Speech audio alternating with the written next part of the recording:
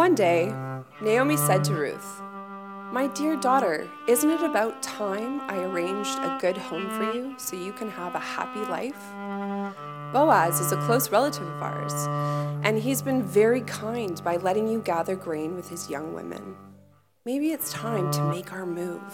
Tonight is the night of Boaz's barley harvest at the threshing floor. Take a bath, put on some perfume, get all dressed up, and go to the threshing floor. But don't let him know that you're there until the party is well underway and he's had plenty of food and drink. When you see him slipping off to sleep, watch where he lies down and then go there. Lie at his feet to let him know that you are available to him for marriage. Then wait and see what he says. He'll tell you what to do." Ruth said, "If you say so, I'll do it, just as you've told me." She went down to the threshing floor and put her mother-in-law's plan into action. Boaz had a good time, eating and drinking his fill. Then he went off to get some sleep, lying down at the end of a stack of barley. Ruth quietly followed.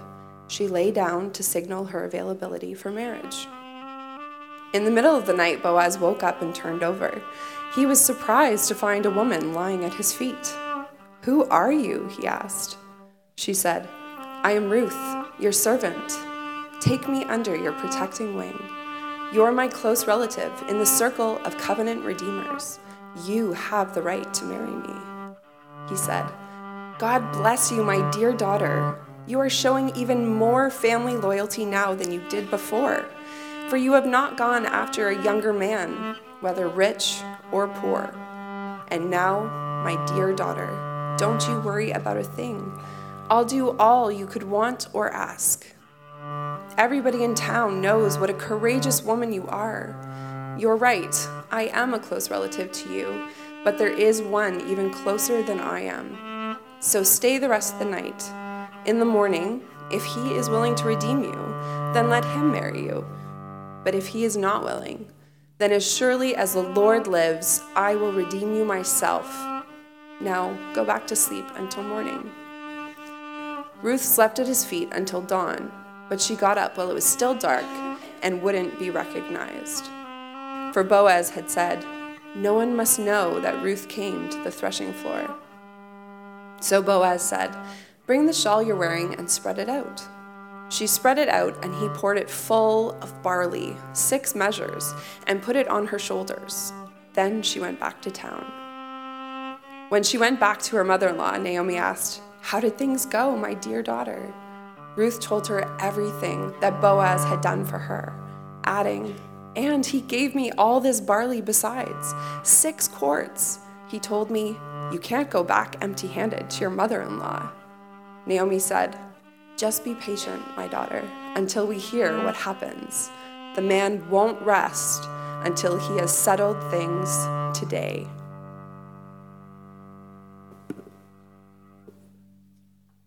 Amen. Word of the Lord. Thank you, Kirsten and Johan. That was great. I got to see Johan at the Philharmonic yesterday, and so good. So proud of him. If you have your Bible, turn to Ruth 3, and if you don't have your Bible, we have a table of Bibles at the back. This is one of those series where it's just good to read along. And if I'm being totally honest with you, I wouldn't call it an insecurity. I have felt like, oh, is this interesting enough? Is this like, does this capture people's imagination enough?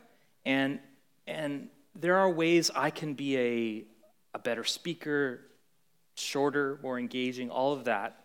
But I've decided I'm not going to apologize about the Word of God. The Word has something for everybody, and it has something for you this morning.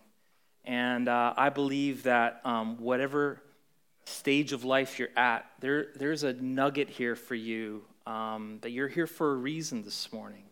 So if you listen to that, or if you read ahead, you know we're in for a weird chapter. This is like Bethlehem Girls Gone Wild, so pray for me, but we'll catch up to speed. And so just shout out the answer, because we need just a little bit of a review. There was famine in the area or city known as, which is ironic because Bethlehem actually means bread, city of bread. And so this man takes his family away from God's people, which is sort of a mistake. And what was the man's name? Elimelech, thank you. And he takes his wife, whose name was Naomi, very good, to sort of an idol-worshiping, non-God's people land named Moab, very good. And there he had thought he would move there so that his family would live, but it turns out Elimelech died, and his sons, oh, this is a hard one. Anybody? Mahlon and Chilion, very good. And all three died, and so now we have three widows, Naomi and the two sons' widows. And they are who? Ruth and Orpah Winfrey. Right, that's the only way I remember. And so now they're on their way back to Bethlehem because they hear God is blessing his people again. There's harvest. Naomi realizes, I got nothing for these girls. I mean, I'm a widow with nothing to offer. So she says, you know what? You girls better go back to Moab, meet a nice boy, settle down. Orpah Winfrey says, that's a good idea. I better skedat. And it's actually Ruth who says maybe the coolest line in all of the book. Where you go, I'll go. Where you stay, I'll stay. And they go back to Bethlehem, but they are in a bad state. They are penniless and hungry, and Naomi gives Ruth permission to glean, which is sort of the Hebrew pogi, the Hebrew EI, which is sort of taking the remaining barley or wheat that the other harvesters have left behind. It's an act of kindness, of looking after the widow and the orphan. And let's skip ahead.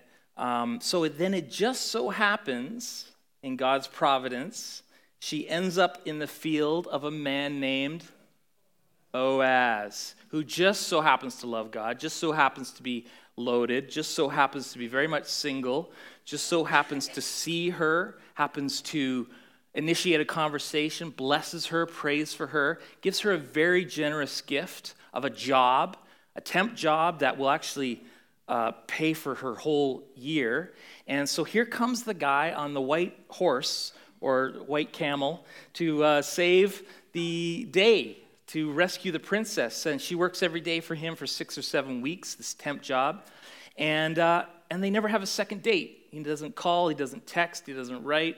There were sparks flying, and then it's all of a sudden like typical clueless dude, he doesn't follow through. And so Ruth is left to wonder, like, are we friends? Are we frenemies? Is there chemistry? What's going on with our relationship? But time is running out. The temp job's almost over. Harvest is over. They're about to go their separate ways. We're down to days, maybe hours. Will there be love? Will she get to say yes to the dress? Will there be babies? We need to know. Okay.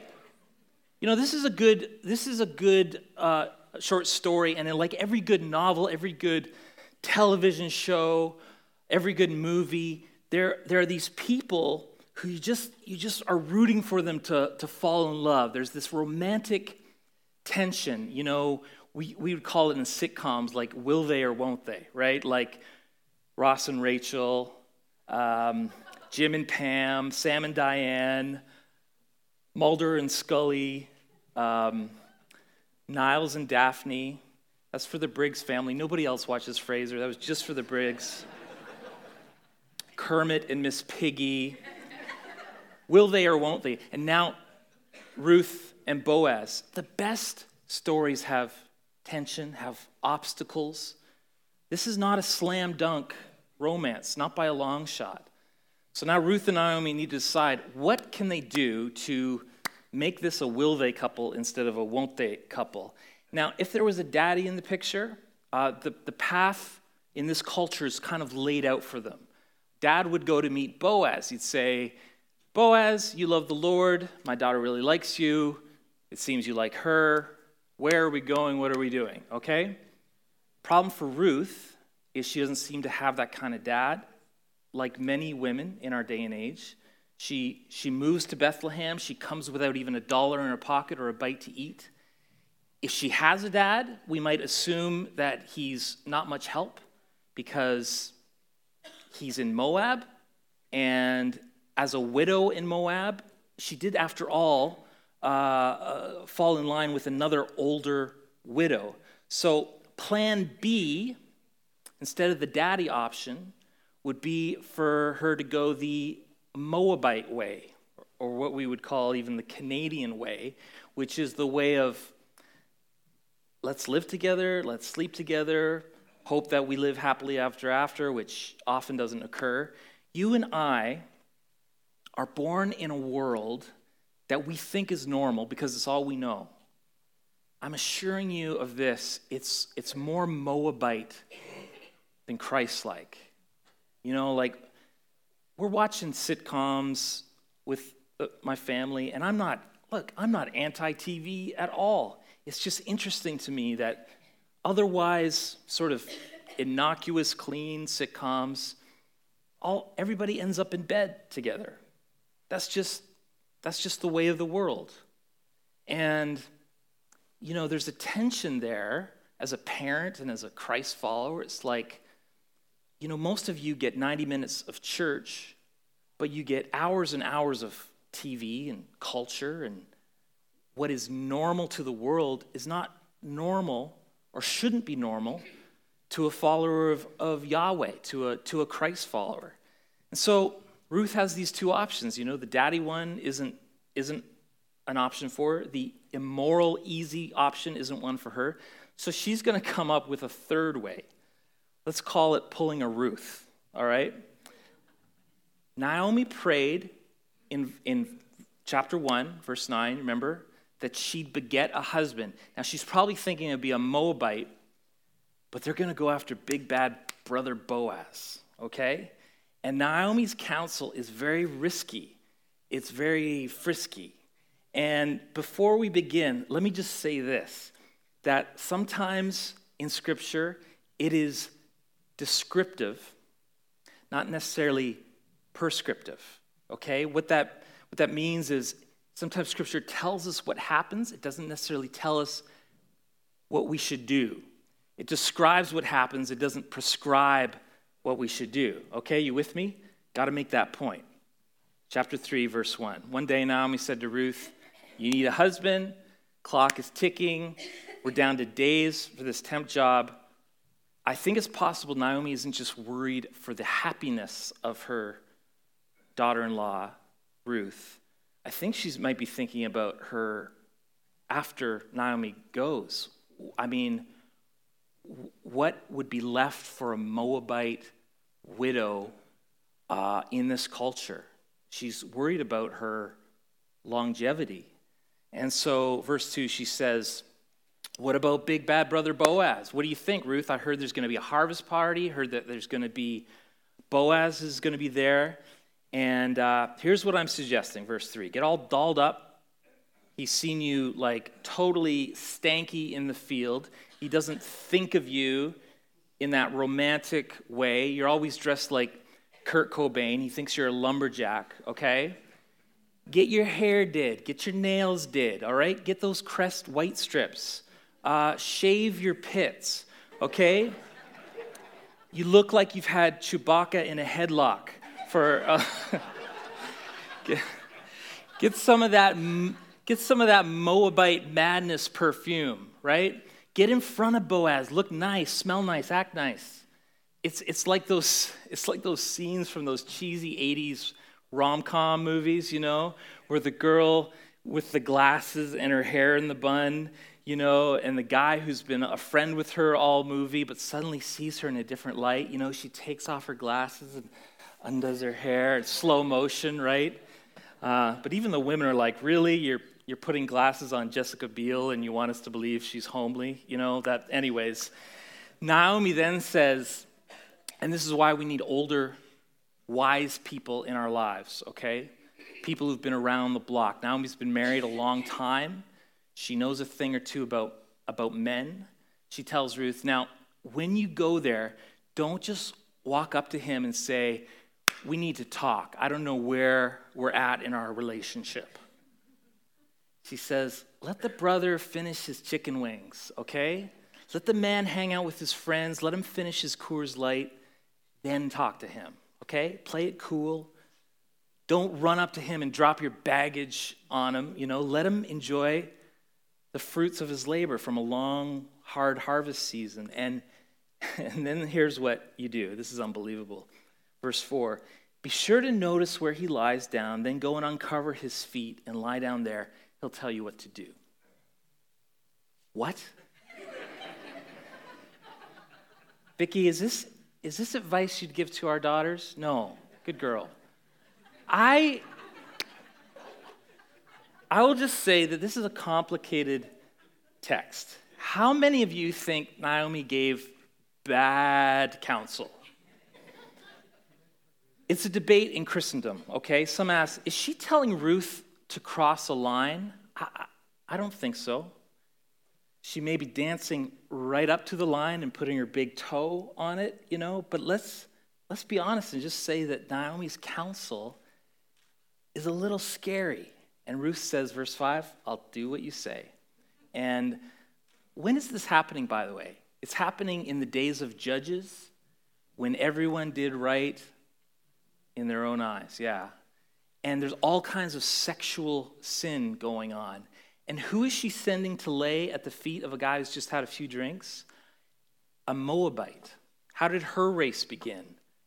A young gal waited for a guy to have a couple drinks, and she climbed into bed with him, and that's how this whole really messed up family and tribe got its beginning. This is risky, okay? Boaz could take advantage of her. He could humiliate her. He could brand her a prostitute or an adulteress or some harlot. How about even just the rejection of you sort of putting yourself out there and then being shut down? This is risky. So verse 6, she went down to the threshing floor. This is the hard-packed floor. They'd bring in the grain. They would trample it with animals or with sledgehammers or carts. They would break the husk. Then they'd get a pitchfork or a shovel and shovel it up into the air, let the wind sort of blow away the lighter chaff and let the heavier grain fall to the ground. This is where the center of the party was. This is where everyone is celebrating. Everyone's thanking God that he's blessing them again with harvest. The band's playing. Everyone's dancing. It's a big party. And just as an aside, this is what heaven is. It's a party. It's a banquet. It's a feast. No lampshades on your head and holding someone's hair as they throw up. It's a party without sin. That's what the Bible says heaven is like, a party. Verse 7, after Boaz had finished eating and drinking and he was in good spirits, he lay down at the far end of the pile of grain. They would do this, sleep with the grain so that the robbers and thieves wouldn't just come in. And then Ruth sneaks up like a ninja, I guess, uncovered his feet and lay down.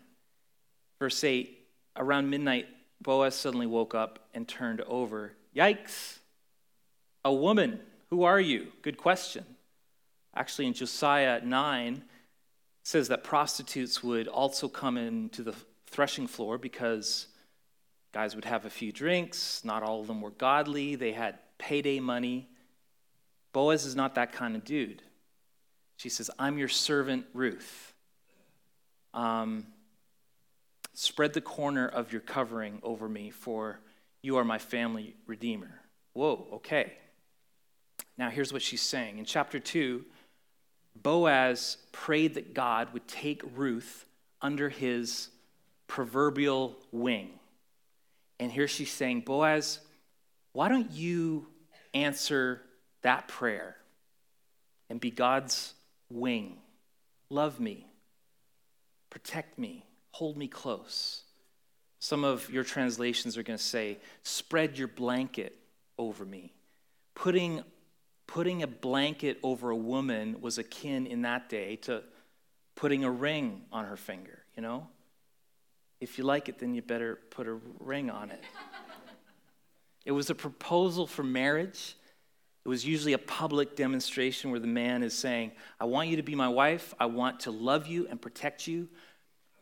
Have you sleep in my bed, be under my covers as my beloved. And so Ruth is flipping it and saying, I want you to marry me. You know, women don't propose back then.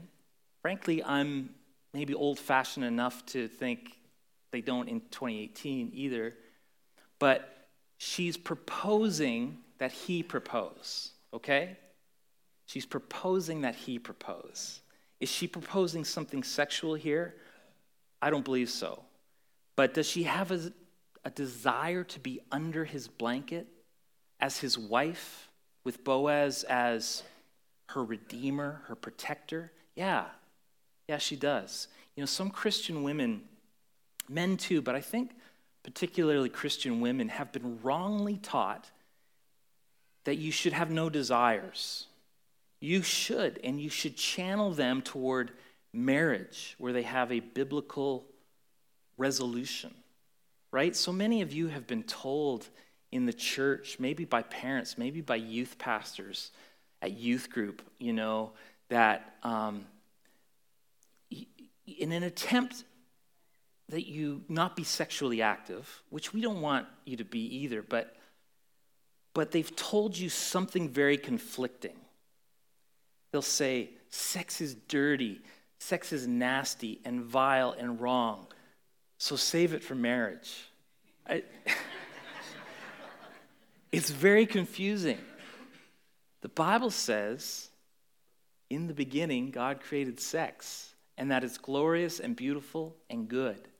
God created us as sexual beings. God said it's not good to be alone. He created marriage. He wants us to be naked and unashamed, you know, to be one flesh. But that those desires need to have a sanctified outlet, and that's the covenant of marriage. And so she's saying, I would love to be under your blanket as your wife. Her desires are good. Her outlet for them is right and holy. She wants to be his wife. She's not asking to have anything inappropriate before the wedding. Maybe just asking him to be a little, you know, lickety-split about it. Hustle up, brother. She is crossing a number of cultural taboos, though. A woman asking a man, a Moabite asking a Hebrew, a younger person asking an older person, an employee asking an employer. It's bold. It is a great risk. How will Boaz respond? How would you single guys respond? Beautiful woman's at the foot of your bed. You know, what do you say? Do you say, let's live together for a while, you know? Find out if we're sexually compatible. What will he do? Verse 10, the Lord bless you. He prays for her. Now, if things were going in the wrong direction, that puts the brakes on it. Skirt, you know, let me just give you a little advice from Pastor Johnny here. If things are getting hot and steamy in the back seat of the cabriolet, just say, is there anything I can pray for you about? Oh, that'll shut her down. You're welcome. Here's what he says. This is interesting. This is how it's literally interpreted. You have made your last hesed better than your first hesed. The first being the loyalty she's shown to Naomi. There's that word again, hesed, cafe hesed, as summarizes all the characteristics of God, his loving kindness. You are showing even more family loyalty than you did before, for you've not gone after a younger man, whether rich or poor.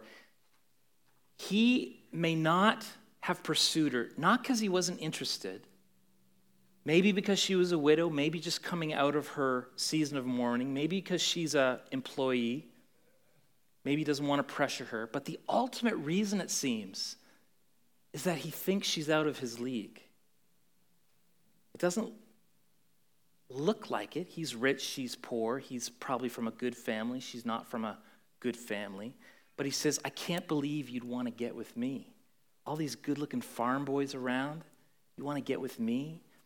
Now, it makes you wonder if Boaz is a little more on the Homer Simpson side than the Brad Pitt side. You know what I'm saying? But here's what he does have. May not have a six-pack. He probably got more of a keg going. But he's got character. He's got a job. He loves people. He's a good boss. He's going to be a good provider for his family. He's going to be a good husband, a good grandfather. He looks at her and says, you could have had one of these young hunks. You know, I'm more chunky than hunky. And, you know, ladies, guys are funny. Sometimes a man doesn't pursue you, not because he's not interested, but because he doesn't think that he's in your league. And Boaz tells her, you want to be with me?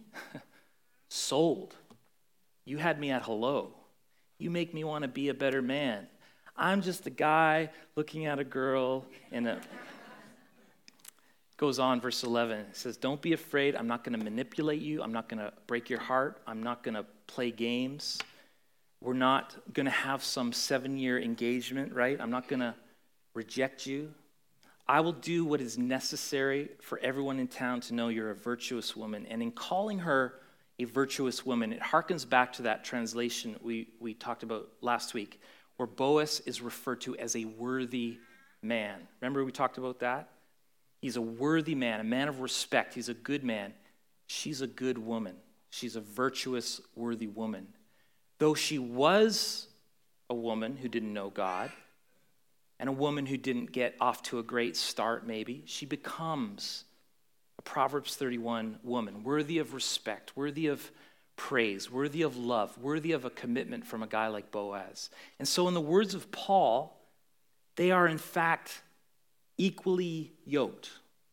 Equally yoked. That means that they both love the same Lord. They can hold hands and walk together, and no one's dragging the other along. Come on, let's go to church. Come on, please do devotions with me. Could we obey the Lord? Could we please pray together? Come on, I'm dragging you. No, you need to be able to walk together at the same pace. That's what it means to be equally yoked. So what looks like a mismatch, rich, poor, Moabite, Hebrew, employer, employee, is in fact in God's eyes an equal match, because they both love him and they love each other and they have good character. And that's why they're a good fit. She's declared her heart, and now they can get married. No. Every good story has drama, doesn't it? Every good love story has this obstacle to the love being satisfied and fulfilled, right? You guys got to know this. If you want to be with a woman, there's always going to be something difficult for you to overcome, to prove your love to her. Maybe to demonstrate something to her family. Verse 12 says, there's another guy who has dibs on your hand in marriage. There's another distant relative. He has a right to the land. He's legally obligated to take care of you. Uh-oh, I would love to marry you, but I'm not supposed to be that guy. In the movies, this is called the third act crunch. You think everything is going good, but there's this new, final, more difficult obstacle to overcome. In the rom-com, it's the lead finally realizes she's in love with the dude that she's been having these flirty fights with for 90 minutes. But his plane is about to leave in 15 minutes, and she's in Midtown Manhattan. Will she ever get there in time? And she gets there in time. This is very important, though. I think a lot of commentaries, a lot of preachers, a lot of books butcher what's about to happen here. They say that what Boaz is doing is applying Deuteronomy 25, the Levirate marriage law, which I don't think it is. But the legalists and the moralists and the fundamentalists, those who don't get this, maybe they don't get the gospel of grace. What they do is they say, well, the reason that Boaz tried to marry Ruth is to fulfill the marital obligations of the Deuteronomy 25 levirate marriage. Not true, because here's what it says in Deuteronomy 25. If a man is married to a woman and that man dies, his brother has the option of marrying and looking after that widow. So he can reject that. That would be a shameful thing, but he can reject that. Question, who is Ruth married to? I think it's actually stated in chapter 4, verse 10, that Mahlon was her husband. Is Boaz the brother of Mahlon? Yes or no? No. He's a distant relative through the family of Elimelech, Mahlon's dad. And here's my point. He doesn't have legal obligation to Ruth. He owes her nothing. And the legalists and the moralists will say, well, he's here fulfilling the obligations according to the law. No, he's not. He's not marrying her to obey the law because the law speaks nothing of this situation. So why does he marry her? He loves her. And if you missed that, I think you missed the whole story. This is a love story. Somebody say, "Aww." And in this, Boaz is like Jesus, and Ruth is like us. Jesus loves us, not because he's obligated to, but because he's gracious and he's kind and he's affectionate and he's dependable. And it's because of grace, not law, not obligation. What he tells her is this, verse 13, I'm not legally obligated to do anything. Some other man is legally obligated, but I love you and he doesn't, and I want to marry you, and he just may want the land. I'll figure it out. So he tells her, don't walk home in the dark all dolled up while there are guys who are drinking and threshing. Stay here, lay at my feet. This is not physical, it's not inappropriate. And then when you go home, when it's safe, I'll go get that guy out of the way and we'll figure out how we can make this happen. Guys, there are two kinds of women. A woman you can live with and a woman you can't live without. Every man wants to marry the woman he can't live without. By God's grace, I married that woman. And Boaz is not here marrying some woman by legal obligation, He's marrying her because I believe he can't live without her. And the old saying is that everyone must choose their love and then must love their choice. And Boaz will do both. Verse 14, before the sun came up, it's still a little dark out. She's got up. He said, sweetheart, we didn't do anything, but I don't want anybody to think that we did. So you walk home before anybody gets up. So he's not just preserving her chastity, he's also preserving her reputation. Paul says in the New Testament, that among God's people there shouldn't even be a hint of sexual immorality. And then he says, verse 15, bring that garment that you're wearing, maybe it's a shawl, maybe it's a cloak. And he measured 6 scoops of barley into it, wrapped it up. We don't know exactly how much this weighs. It's a generous gift, though. It's a symbol of his commitment. He doesn't have a promise ring handy, okay? He wasn't prepared for this, but he gives her this gift. He says, I'm going to go to the city. I'm going to get this resolved legally. I love you. Trust me. I'll figure it out. And so when Ruth comes to her mother-in-law, she gets home. Naomi's probably been up all night pacing. Where is she? I wonder how this went. Yeah, well, probably really good or really bad, Naomi. That was interesting advice that you gave, a little scary. But she asked what happened, and Ruth told her everything, including the gift of barley. It says, so that you don't go back empty-handed to your mother-in-law. I love that. Who was this generous gift for? Naomi. And another little subtle irony I'd like to point out. How did Naomi describe herself in chapter 1? one of the phrases that she uses is, "The Lord has brought me home empty." And now the Lord, through Boaz, is blessing her, having hesed on her, literally reversing the message of emptiness. And this is great advice, just as an aside, for guys. You get this one for free, okay? Single guys, court the mother, okay? You can say, well, I can get the girl without courting the mother. Yeah, but you can't live happily ever after, okay? You want mom to like you too. Will the moms please say amen right now? Okay. Maybe that's how it'll be in my house. Maybe it'll be, can I date Leela? And I'll be like, date me first, all right? Let's go out for supper, and I'll get to know you a little bit, and if things go well, then you can date Vicky. And if you bring flowers for everybody. I don't know. I haven't thought this through entirely. Not everything I say is smart. But court the mother, guys. I'm serious. That's $1 million advice. Verse 18. Last verse that we'll look at today. And everybody said, amen. Naomi says, just be patient, okay, until we hear what happens. The man won't rest until he has settled things today. When? Today. Worthy man, Boaz. Man of action, Boaz. Fixer, Boaz. He's not like, oh, this is a big decision. I don't like commitment. It stresses me out. I feel lightheaded right now. You're pressuring me.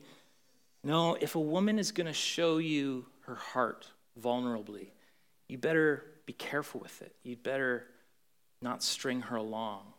And Boaz is like, we should get married. How's today for you? Got any plans today? No long engagement, right? He's going to act quickly. We'll talk about that next week. And what I love about Naomi, it seems that she is being led by the Spirit in all of this. Initially, she told Ruth, don't wait, time's wasting. And here she says, wait, if he really loves you, he'll figure it out. If you want him to be your husband, trust him, let him go prove himself. Folks, this is not a story describing a model of how to propose to somebody. It was so romantic. She brought me to the threshing floor. There was a very strong aroma of manure in the air. And then she got herself into the fetal position and laid at my feet. This is not what it's about. This is a story of the sovereignty of God who is working through these people in strange circumstances, even through the counsel of Naomi, though it's risky to be sure, through the faithfulness of Ruth, through the trustworthiness of Mr. Boaz. And what we see is that the flip side of the providence of God, which is the theme of the book of Ruth, is that sometimes we have to take calculated risks. I want to be very careful with this. I'm not saying you should make foolish decisions. That's what Elimelech did, and it ruined his family. But Ruth and Naomi here take a calculated risk, and I agree it's a big one. But sometimes when you've done all you can, you take a wise, calculated risk, trusting that God is sovereign and good and that he's in the details. I have a beautiful niece, so much love to give, so much to offer, intelligent, beautiful, shy as anything. And she was going to, at this sort of rate, never be able to give love and receive love. And I'm not suggesting this as a model of anything. I just one day gave her a gift. It was like a $75 gift certificate to christianmingle.com or something like that. Risky, maybe not, maybe a little out of her comfort zone. this July she's getting married to a wonderful guy, wonderful Christian guy from Briarcrest. And there was a bit of risk in that.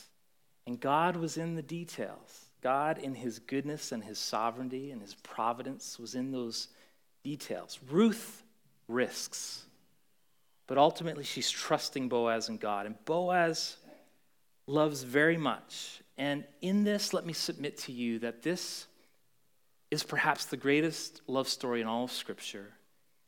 And it transpires in the context of all of the Bible story, which is the greatest love story ever told. And it's the story of God's love for his people. In Ezekiel, the exact same language of Ruth and Boaz and their love is used to describe God and his people, the Lord Jesus and his church. And the same language is used for this reason. This relationship is a picture, I believe, of the gospel of Jesus Christ. That's why I don't like the legalists who just keep trying to impose the legal obligation. They ruin the gospel message that is contained in this story. Let me just tell it to you quickly. Ruth, like the church, which is the bride of Jesus, comes to Boaz as we come to Jesus. And what does she ask? Will you redeem me? And who does all the work? Boaz, who is a picture of Jesus, who is our glorious Boaz, as the great preacher Charles Spurgeon has called him. And we come to Jesus and we ask him for redemption, and he redeems us. In fact, Jesus gives his own blood. He gives us himself as a gift to redeem us, for us to enter into a relationship. And you say, well, why would he do that? He's not obligated. He doesn't owe us anything. That's what's called grace. That's love. Jesus treats us like Boaz treats Ruth. Nothing is asked of Ruth in the same way that we do not participate in any way in our redemption. We simply acknowledge that it is the Lord Jesus, our glorious Boaz, who does all the work, who has done all the work of redemption. And we rest in that. I want to invite the band to come right now. And I would just say this as they come. If you don't know Jesus, you need to know Jesus. He is the God of Ruth and Boaz. You can know Jesus today. And you do it by confessing your brokenness to Jesus and asking him to redeem you. And maybe that word is a little too old-timey. Maybe that doesn't resonate with you. I assure you the exact words don't matter. Ask him to love you fully, like you've never been loved before. Perhaps you feel like right now in life you're like somebody who is drowning. And so you just raise your hands above the water and you say, save me. Save me, Jesus. And that would be the extent of your prayer. Maybe you just say, Jesus, I want you to be my Lord and my King. Ask him to restore to you all that has been lost. Ask him to fill that emptiness that you can't quite articulate, which is, I believe, a Jesus-shaped hole. So, I love you guys. I hope you're enjoying the book. Read ahead. We'll be in chapter 4 next week, and we'll have a wedding, and then we're going to have a baby. I want us to end this series every week with a song that just, I think, sums up Ruth. You're with us in our waiting. You're sovereign over us. Your plan is to prosper us. And even what the enemy has meant for evil, you turn it into good and our glory. Will you stand with us as we close?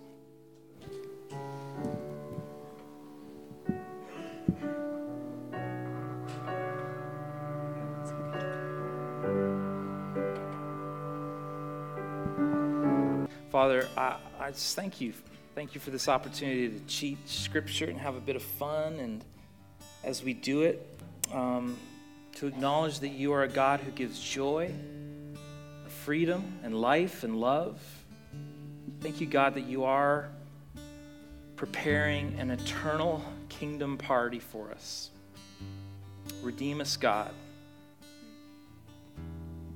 I love this church. I know that you do too. I pray that you would make us as a collective people to be much like Ruth, faithful and bold, but also patient and humble, walking in wisdom, being led by the Spirit.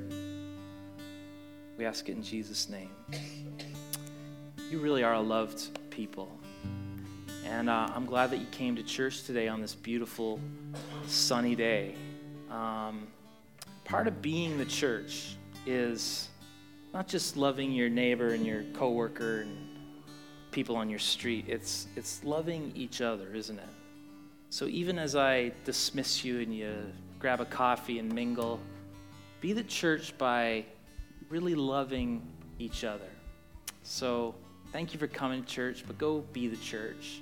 And you're dismissed.